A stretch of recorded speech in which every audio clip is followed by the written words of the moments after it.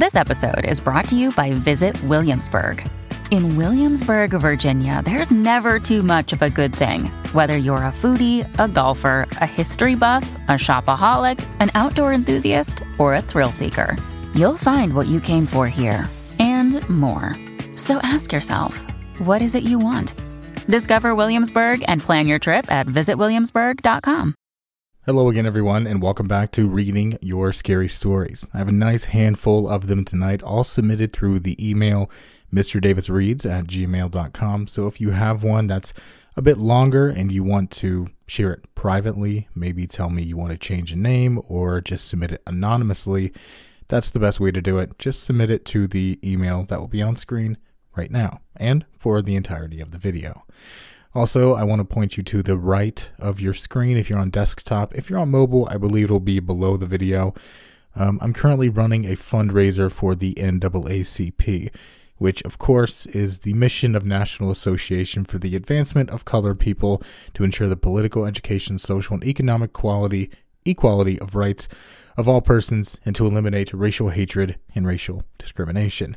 With everything that's going on lately, the George Floyd case and numerous other cases before his, I felt it's finally time for me to stop being silent and to stand up for the whole Black Lives Matter movement.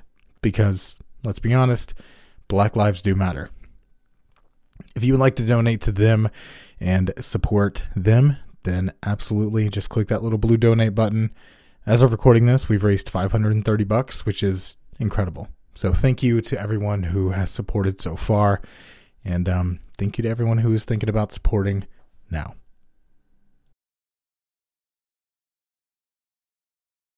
With that said, we are going to jump right into the stories for tonight. Our first one, which comes from Kylie. She writes in and says this. It all began in 2004. My fiancé Kenny, now husband, and I had been staying with his oldest brother Gary and his wife at the time named Angie in their excruciatingly small spare bedroom of their apartment located in the Sugar House suburb of SLC, Utah. They managed a long-stay hotel/apartment complex living on site and were both kind enough to put us up for a few weeks while we got ourselves reestablished, just having both started new jobs after being out of state. I tell this part of the story for two reasons. The first being, we did not experience anything while staying with my in-laws, supernatural or otherwise eerie with them, and second, being so closely affiliated with the management side of the place allowed us to learn the actual history of the place and the ability to explore it. Sugar House Village Inn, as it was known back then, was all very charming, with one of the largest city parks directly across the street. A collection of old brick buildings, each with a few or more apartments carved into them, including the main house, which held the manager's front office and living quarters. All had been bought, sold, and revamped many times over the decades, but they began as quarter houses for the Utah Territorial Prison Guards. Utah hadn't gained its statehood when the prison was erected in 1854. The quarters were built across the dirt road on the north perimeter of the prison wall. That road now serves as 2100 South in SLC, and the land where the prison stood now houses the aforementioned City Park and Highland High School, whose school colors are affectionately black and white, an obvious nod to the inmates' striped prison attire. Original hardwood floors, arched doorways, subway tile countertops, and antique brass doorknobs. Need I say more? So, when the one-bedroom apartment on the west side of the main building became available, within a few weeks of staying with my in-laws, we jumped at the chance to move in. The first day of moving, Kenny had to work, but I didn't, so I went about gathering up what I could and walking it to the steps to the new place. The entrance door opened up to a small living room corner on the right and directly left of the arched doorway beside the smaller kitchen, which led into a tiny hallway opening where the bathroom was on the left, behind the kitchen, and a closet directly across the hall on the right with the bedroom at the end. One of my favorite features were the doorknobs. As I said, antique brass, and the kind that required turning until it clicked to open and close, the doors making a very distinct metal clink in doing so. As Kenny made his way off to work, I made my way into our new place with the inaugural box full of stuff in tow. I entered, my determination evident in my brisk pace as I headed into the direction of my new bedroom. But once I had set foot into that tiny hallway, the closet door on the right opened before me, but not before the unmistakable sound of the doorknob turning, clicking, and unlatching from the inside. It then stopped abruptly as if someone or something had graciously opened the door for me as my hands were full. And after all, boxes of things belong in closets, do they not? I was so caught off guard I just froze mid-step and stood there for a moment holding the box. I then gently set the box on the floor where I stood, turned around, and got the hell out of there. I told Angie what happened and she laughed at me. I told Kenny, and he laughed at me. I didn't return until later that evening with Kenny after he returned from work. Maybe I was being a little silly. The place was old after all, well over 100 years, and who knows what things we might share. Vents, ducts, pipes, etc., in addition to the old plaster and lath walls. I shook it off, and we settled in. It didn't take long, however, for the oddities to continue, such as hearing the closet or bathroom doors clicking open and close by themselves at all hours of the night when Kenny and I were both nestled together in our bed and the lights turned on and off via metal pull chain, inexplicably being pulled on or off. All the little quirky things I honestly can't remember half of now became such commonplace that it didn't freak us out after a while. For example, the peculiar happening that would occur never fail every time Kenny and I would both leave the apartment leaving it empty, then upon one or both of us returning, every kitchen cupboard would be wide open. And not like someone had pulled them wide open with two hands as far as they would go, all of which had latching hardware on the inside, I might add. Kenny and I became so unfazed by this occurrence that it got to the point it barely registered on our radar when we'd come home, and I'd gotten into the habit of mindlessly closing them immediately upon my entrance into the apartment. We never really felt there was a negative presence or entity. I used to joke it was probably the spirit of a prison guard just trying to do its job, or maybe we were bothering him in his house, sort of talk. Most everything that he did was harmless and even endearing. We lived there for about 2 years, and the near-daily occurrences just became part of our life for those 2 years. However, there were 2 instances that still give me the willies to this day. They were the only times I've ever felt, for lack of a better word, scared. On a warm summer day, my nieces had come over to play with my stepson, who was also there for the summer. A couple of the resident kids had found their way over as well, and a bunch of them were running amok all day, in and out of the apartment, being loud and having fun. At one point, my niece Amber, the oldest and tallest of the group, ran in to use the bathroom. I was standing near the front door and just happened to look over in the direction she was going at the moment she walked past the last kitchen cupboard on her way to the hall bathroom. With perfect timing and placement, I saw the end cupboard door fly open at Amber, the corner of which dinged her in the head good and hard. I almost didn't believe my eyes. I consoled her and made sure she was okay, playing it off, but I couldn't shake the discord I felt after that. But the most visceral experience I had there happened late one night not long after we first moved in. I was alone in our bed, and I had to be up very early the next day. I wasn't asleep yet, but my eyes were closed and had become perfectly comfortable. I could feel myself becoming heavy with sleep when I heard Kenny calling my name from the living room. I didn't move nor open my eyes. I was laying on my right side with my back toward our open bedroom door. I shouted back yeah? And then in the next second, I felt a hot, tickly breath of Kenny whispering very closely into my left ear. I wasn't able to make out what he said to me, but it tickled so much I automatically shooed him away from my ear with my hand before I knew it. I turned to talk to him, but he wasn't there next to the bed. I thought for some reason I just didn't see him step to the side or something like that, but he wasn't in the room at all. Still thinking he must have come in and gone back out Barry Allen style, I begrudgingly got out of bed and went into the living room to see what he wanted. He was sat at the desk watching a movie on the computer with his headphones on, as not to disturb my sleep. I sauntered in and said, "What?" He looked at me, thoroughly confused. I said, "What do you want? You called my name and whispered in my ear." With wide eyes, he replied, "No, I didn't. I haven't gotten up out of my chair since the show, and I haven't said anything to anybody either. He was over an hour into the runtime at this point. Needless to say, getting the sleep that night was not easy. Even now, 16 years later, I can feel the breathiness in my ear as I recall that night. The place has since been torn down, and some fancy high-priced condominiums built in its spot. By some sort of coincidence, I happened to drive down 2100 South one day many years later. I hadn't been there in years, and to my surprise, it was in the stages of actively being demolished.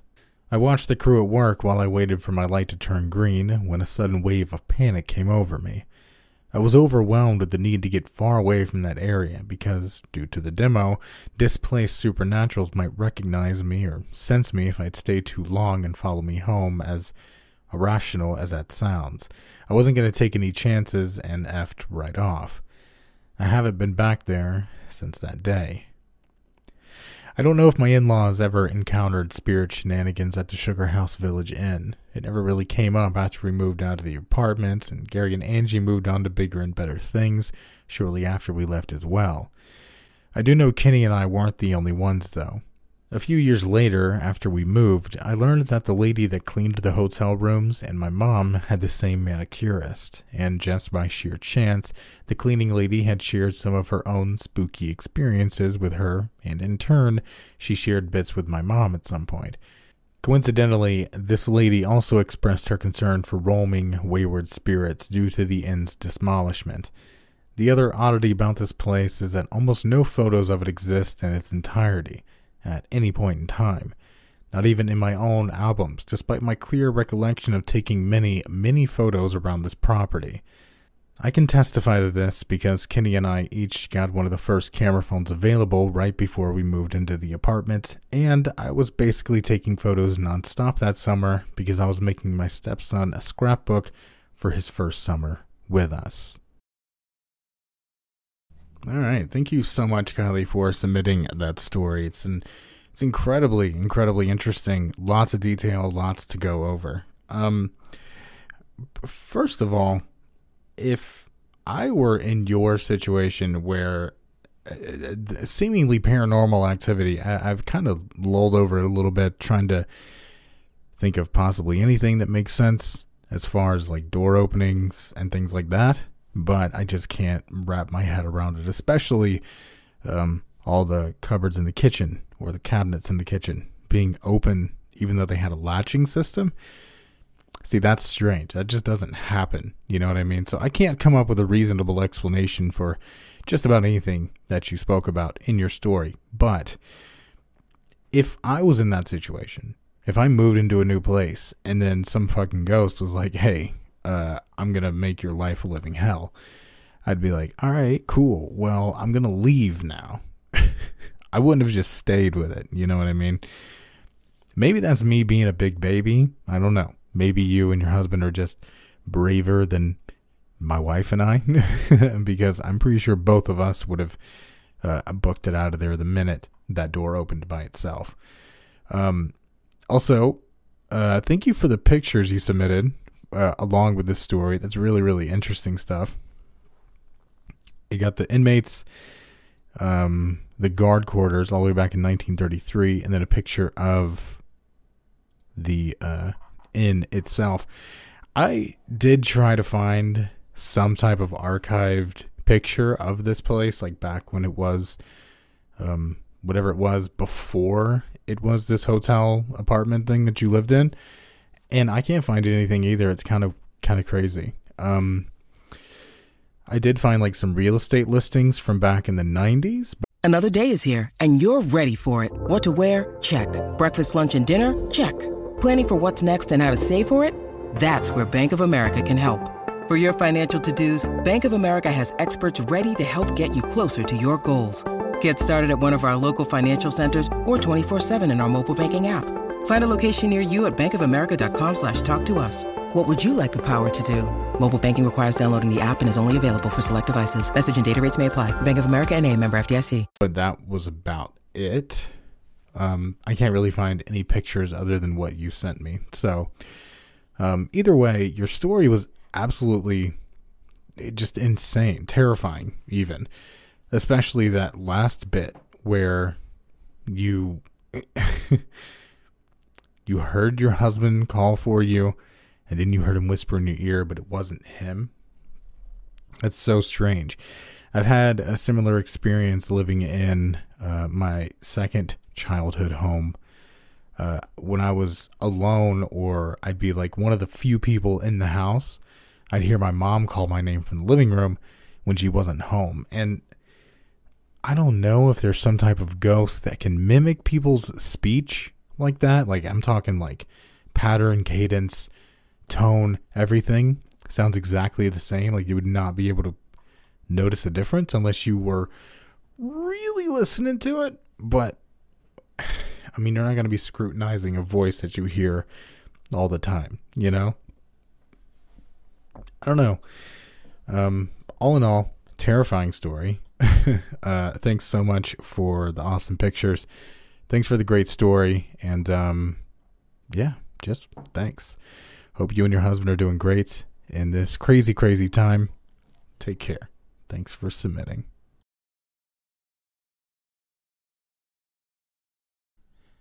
Our next story is submitted by Lily. She writes in and says this. My father grew up in a small town in Jalisco, Mexico. He was the youngest in the family and lived at home, which meant he was responsible for a lot of things at a very young age. He started working on the countryside at the age of 10 and was in charge of harvesting various vegetables for most of the week. He would head out to work on Monday and come back home on Saturday to restock on supplies. He claimed a small tree near some cornfields as his resting area. It was out in the open and honestly terrifying at night. You couldn't see your hands or arms at night because of how dark it was. Well, that's some backstory to the unnatural event that occurred to him. One night after a long day of working, he decided to settle down for the night and start a small fire near the tree he rested on. A strong wind blew that caused him to wake up. Out of the darkness, a large black dog, like the size of a small bear, jumped on him and tossed him about. No biting, no barking.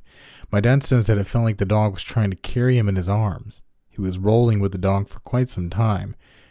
Keep in mind that my dad was stuck under the dog with his arms crossed in an X formation.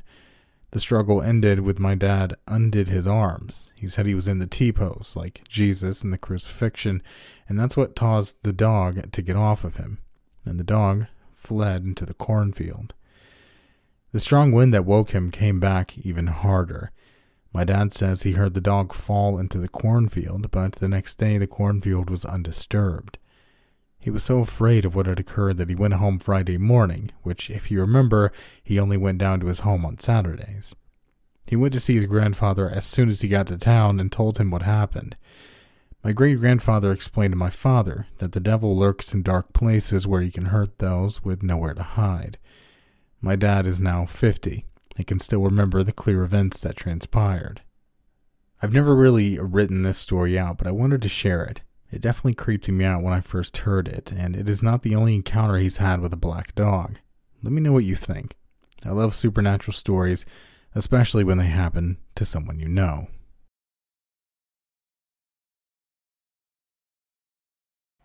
Thank you very much for submitting that very, very strange story. It's definitely weird. I mean, I know, I don't really know a lot about like black dog and like Mexican folklore or urban legends or anything like that. So I don't know if that's something that's like common, not necessarily common, but something that's like kind of known to, believed to exist rather. It is incredibly terrifying to think that just in the middle of the night, something, even if it wasn't paranormal, you know, it's terrifying to think that something just came out of nowhere and attacked him. Just, that's terrifying. I hate being outside at night, and I just couldn't imagine. I guess this was a different time, you know. I couldn't imagine just sleeping outside, like at a tree with a fire. I'm way too nervous and too big of a baby to do something like that. But aside from all that, let's give the benefit of the doubt and say that it was, I don't know, like you said, the devil or whatever.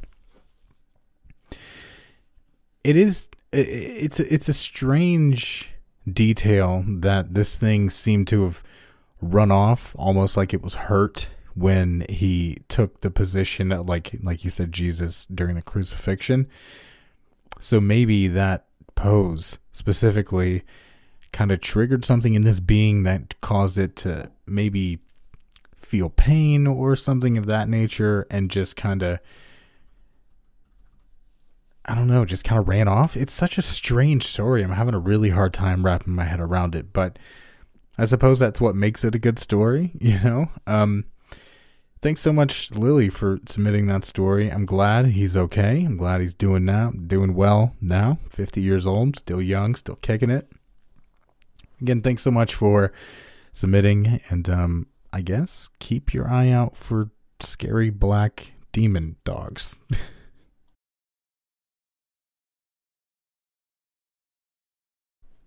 Our next story was submitted anonymously.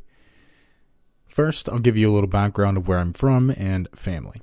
I was born and raised in a small town, Santa Paula, California, which is in Ventura County, which is in SoCal, aka the citrus capital of the world. SP is known for its historical buildings and houses. It's super beautiful out here. My mom shared this story when I was in high school, but it was one of those stories that kind of stuck with her. Just a few days ago, she shared it with my husband, and he was legit shook. The house I grew up in was apparently built in the 1890s. I say this because when installation needed to be replaced, my father and brother found newspaper insulation that was imprinted into the walls that disintegrated when replaced. My brother also found those super historic pictures of families that would prop up their deceased loved ones on to take a family picture. So one night, my dad and brothers ended up going to visit some family in a neighboring town, and my mom decided to stay home for the weekend with my sister, aged 1.5 years, and myself, only 2 months at the time. My mom was watching TV in our living room and had just wrapped me up in my nursing blanket, which is known as a tight roll that keeps the newborn's arms tight to their sides. She last remembers falling asleep on the couch with me on her chest and my sister knocked out on the couch laying right next to her. She woke up suddenly out of a deep sleep around 2 a.m. to me no longer being on her chest. She jumped up, scared as hell. My sister was sound asleep and the TV was still on. She turned on the lights and panicked, looking around the living room. Next to the living room was the kitchen. The doors were still locked and no visible signs that someone had come into the house. She checked the laundry room by the kitchen and still nothing. I get the chills telling this part, and to this day my mom seems extremely disturbed to say how she found me. She checked the room me and my sister shared and found me face down, still rolled up in my nursing blanket with both my arms stretched out in front of me. This is the God's honest truth. She picked me up, scared to see if I was harmed in any way, and said I was completely unharmed and fast asleep. She swears it looked as if I was being dragged across the floor, but thought she interrupted whatever took me to that room. The one thing she can't understand is how she didn't wake up, because she's a super light sleeper. She was a nurse and used to working all hours of the night. She tried to make sense of the situation and checked all the rooms and even considered maybe my sister taking me or something, which would be basically impossible. In order for that to happen, my sister would need to climb 2 steps down to get into the kitchen and then take 2 steps up to get into the room I was found in. My sister could barely walk at the time, and if she did take me, I would have cried hitting the steps on both sides of the kitchen. Not only that, but she would have to climb up over my mom to get off the couch and climb back in after leaving me in that room. My mom was so scared that night and didn't sleep until the next morning when my dad and brothers returned from visiting family. I asked her if she ever experienced anything paranormal or odd in that house before or after, but nothing was close to that night. She did say that the room I was found in was the only room that had an echo when anyone talked in it, which everyone found strange. I don't remember much from 5 years and younger living in that house. My mom would tell me that she would be asleep in bed and would wake up to me every night standing by her bedside as a toddler and would let me lay with her. She would always tell me to say something to wake her up, but my presence alone would wake her right away. I did that for years. Me and my sister shared a bed and would at both times wake up at 2 o'clock in the morning like clockwork and go lay with our mom. To this day, we have no idea why. So this person actually submitted 2 separate stories, but they stated that the other one was unrelated. So I wanted to give my response to each in different forms, I guess. That's terrifying. What is wrong with some of you people and the things that you experience? There's nothing wrong with you. I shouldn't have said that. I've never had anything that crazy happen to me. As far as, babies getting up and walking around and going to different places in the house. My brother, when he was like 3 or 4, walked out of the house and got into my uncle's chicken pen. But he was 3. He wasn't, how old did you say you were? 2.5 months? I mean, come on. That's impossible. That's what's so scary about it. I try to be so rational with these things, but the way you guys present these stories, it's like,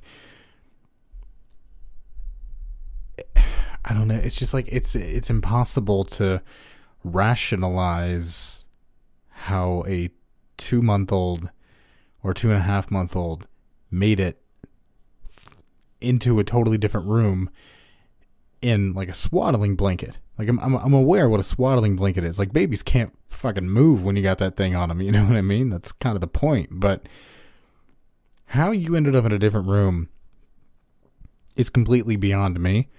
I'm glad you're okay. As far as getting up every night at 2 a.m. and standing at your mom's bed, that's also weird. I don't know. I just don't know. It's, again, I try to rationalize these things, but there's no rational explanation for some of the stories you guys send me. And I can't think of why your body was like, hey, it's 2 a.m. It's time to get up and go stand beside mom's bed. That's never really happened to me either. I mean, I normally wake up like at 10 every morning.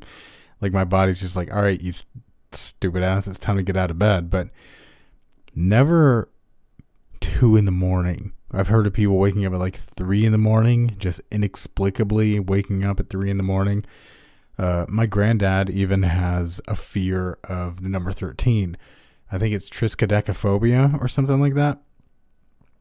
And if he wakes up in the middle of the night and it's like 1:13 or 12:13, he'll sit there and he'll watch the clock until it switches over to 14. But I've never had an experience like that. And reading about it just freaks me the hell out. So I guess thanks for that. Thanks for sharing that weird ass story. The only explanation I can come up with is that you are a super mutant baby and you got up and walked into the other room and then laid down because you got tired or something. I don't know. That's the only explanation I can come up with. But like I said, this person submitted 2 stories, and this is their second one.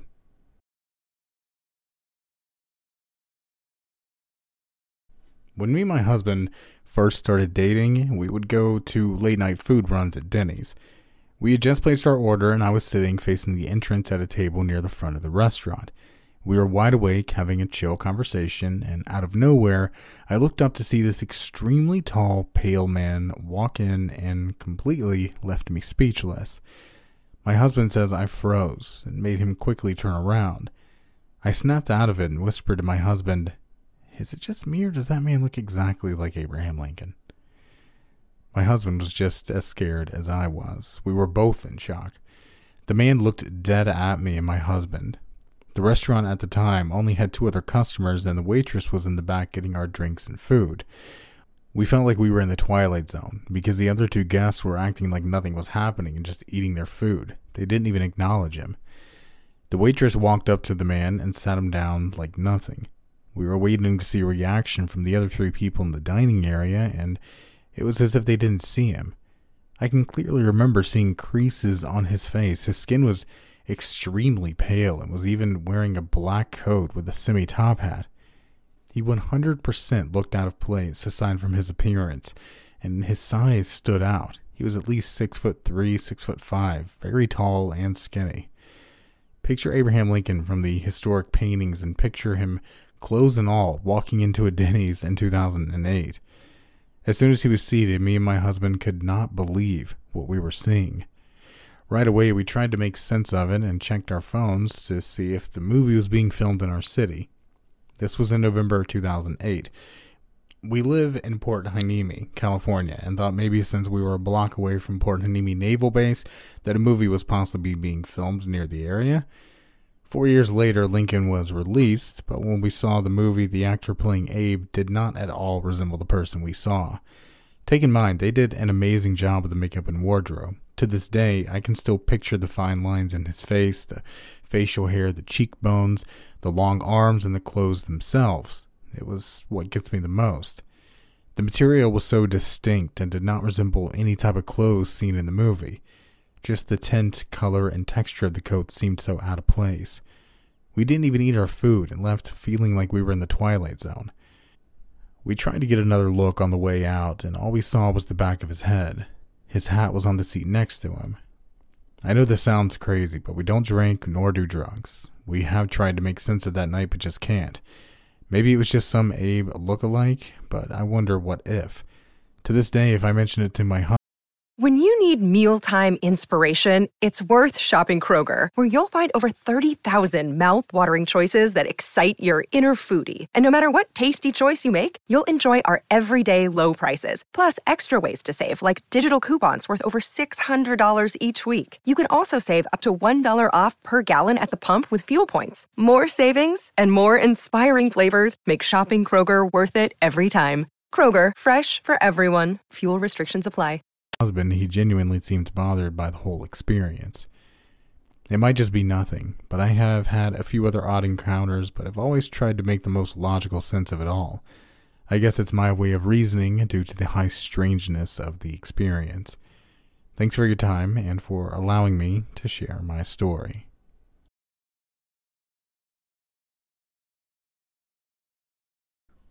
Fun fact. Abraham Lincoln believed he had a doppelganger.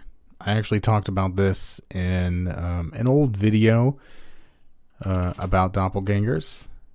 If I remember, I'll link it, in this video or whatever. But yeah, Abraham Lincoln did believe he had a doppelganger at some point in his life. So maybe, possibly, you were seeing something like that. Maybe it was like a residual thing. I don't know. Who knows?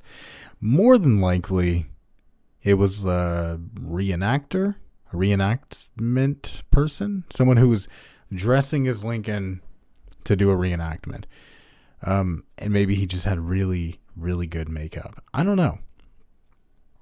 It is definitely strange that someone dressed like Abraham Lincoln would go to a Denny's in the middle of the night. But, I mean, hey, who are we to judge where people eat? You know what I mean?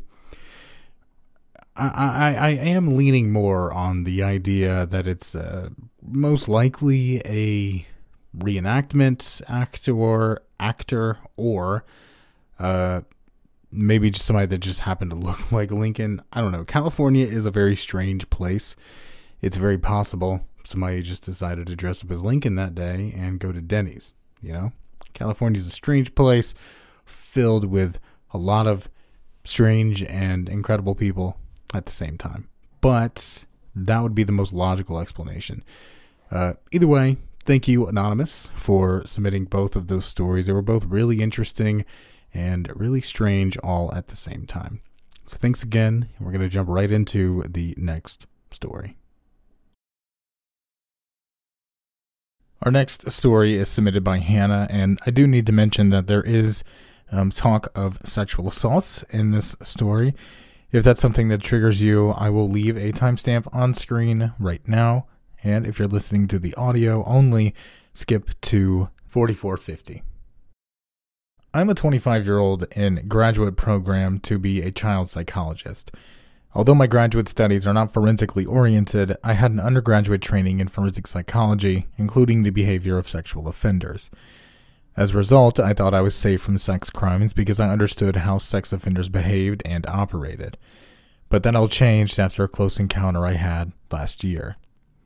Back in December of 2009, I was walking in the afternoon or evening at my local park, which wasn't unusual for me, except for the fact that I started my walk at 5:30 p.m. instead of 4:30. This wouldn't have been a big deal at any other part of the year, but since it was December, the fact that I had started my walk at 5:30 meant that it was getting dark around 5:45, and it was completely dark by 6:15-ish. Around the start of my walk, however, there was still ample daylight, and there were plenty of people in all parts of the park. The only thing that was odd was this guy who was wearing all black with the hood up, not unusual given that it was December, walking in a T-pose position along the sidewalk where I was walking. Judging by his gait, I assumed he was drunk and that he wasn't really aware of his surroundings or my presence. He slumped onto a park bench, and because I assumed he was just another drunk trying to sleep it off, I continued walking. At about 6:20-ish, I belatedly realized that it was dark and most of the people in the park had left, so I decided to head back to my car just to be safe. The parking lot where my car was parked was about a quarter mile away and was sandwiched between the park bench with the drunk on the sidewalk on which I was currently walking. Because the area around the park bench is at an incline, I couldn't really see the bench area from where I was walking, but I just assumed the drunk had probably moved on. However, when I was a couple of 100 feet from my car, the drunk suddenly appeared between myself and my car, causing me to freeze. I don't know how, perhaps it was my limbic system lizard brain kicking in, but I instantly knew that if I tried to get in my car, something bad would happen to me. I also knew that even though there were a few people in the park, they were about half a mile from the playground section of the park and probably wouldn't see or hear anything that happened in the parking lot. My best option was to move away from the parking lot without turning my back to the drunk. So I backed away down the path, moving away from the guy quickly enough that he couldn't get close. He didn't follow at first, but when I crossed the road about 100 or so feet from where I'd frozen still, the guy started moving diagonally across the parking lot toward a group of picnic tables. The picnic table area should have been lit with Christmas lights before sunset, but for some reason it wasn't lit this particular evening, even though it was already completely dark. As a result, all I could see of the drunk was a vague outline sitting at the picnic table, smoking what smelled like crack. I used to work in an ER that treated a fair amount of drug abusers. At no point in this encounter did I ever get a clear look at the guy's face, not even when he had been slumped on the park bench. Thankfully, there was a fire station about 1/8 of a mile from the picnic tables, so I quickly backpedaled toward the station and knocked on the big garage-style door of the station. 2 firemen came out of the station, and I explained that a man had been following me. Inexplicably, the men had seemingly disappeared from the picnic tables in the time it had taken for the firemen to come out, but fortunately for me, the firemen didn't discount my story. One of them drove me over to my car, where the drunk suddenly reappeared about 50 feet away. I'm not a very good descriptive writer, but the sight of him, hood up and awash in the headlights of the fireman's car, was one of the eeriest things I'd ever seen. I knew that if the fireman hadn't been there as I got into my car, the drunk would have tried to grab me. For sake of brevity, not much else happened after that. I called my local police department to report this suspicious man, but the dispatcher's tone was dismissive, and I don't know if the police ever seriously looked for the guy. Thankfully, there haven't been any non-familial abductions in my county since then, but I can't shake the feeling that it's only a matter of time before he tries to abduct another woman. Hopefully it doesn't come to that. But since the area I live in doesn't have much crime other than rampant drug use, police are complacent. They think it could never happen to them, but I think my story is proof that you're much closer to the unthinkable than you might suspect. That's why I've since started walking earlier, no more than 5:30, and having a cell phone on me at all times. Thank you for taking the time to read this, and stay safe. I feel like I should be the one telling you to stay safe, because that is absolutely terrifying. First of all, I'm glad you're okay, and I'm glad the firemen didn't discount your story, you know?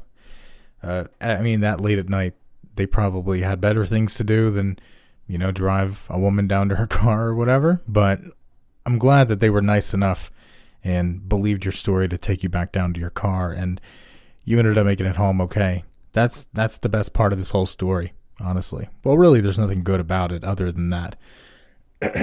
It's unfortunate that the police seem, like you said, complacent about certain things that go on just because it's mostly drug use.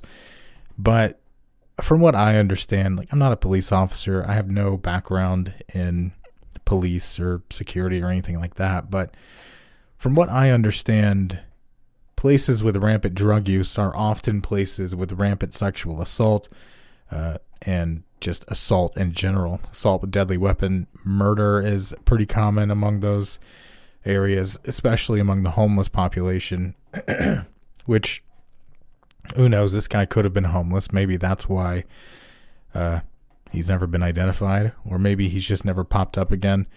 Who knows? But at the end of the day, I'm very happy you're okay, and thank you for sharing that story. I'm sure it can't be an easy one to talk about over and over again, but it's an important story, not just for women, but for men as well.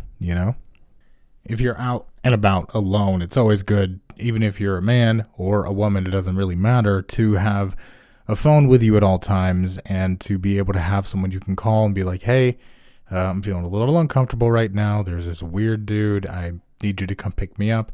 I need you to walk me to my car, whatever, And it's unfortunate, like I said, that this dude's never been identified. But like you said, hopefully he's never tried this shit on anyone else. But unfortunately, we just don't know. But yeah, at the end of the day, thanks so much for sharing that absolutely terrifying story. I'm happy you're okay. I'm happy you made it home all right. And I'm happy you're here today to tell us that story and share an example of why it's important to always be vigilant like you were that night. And yeah, thanks again, and stay safe, please.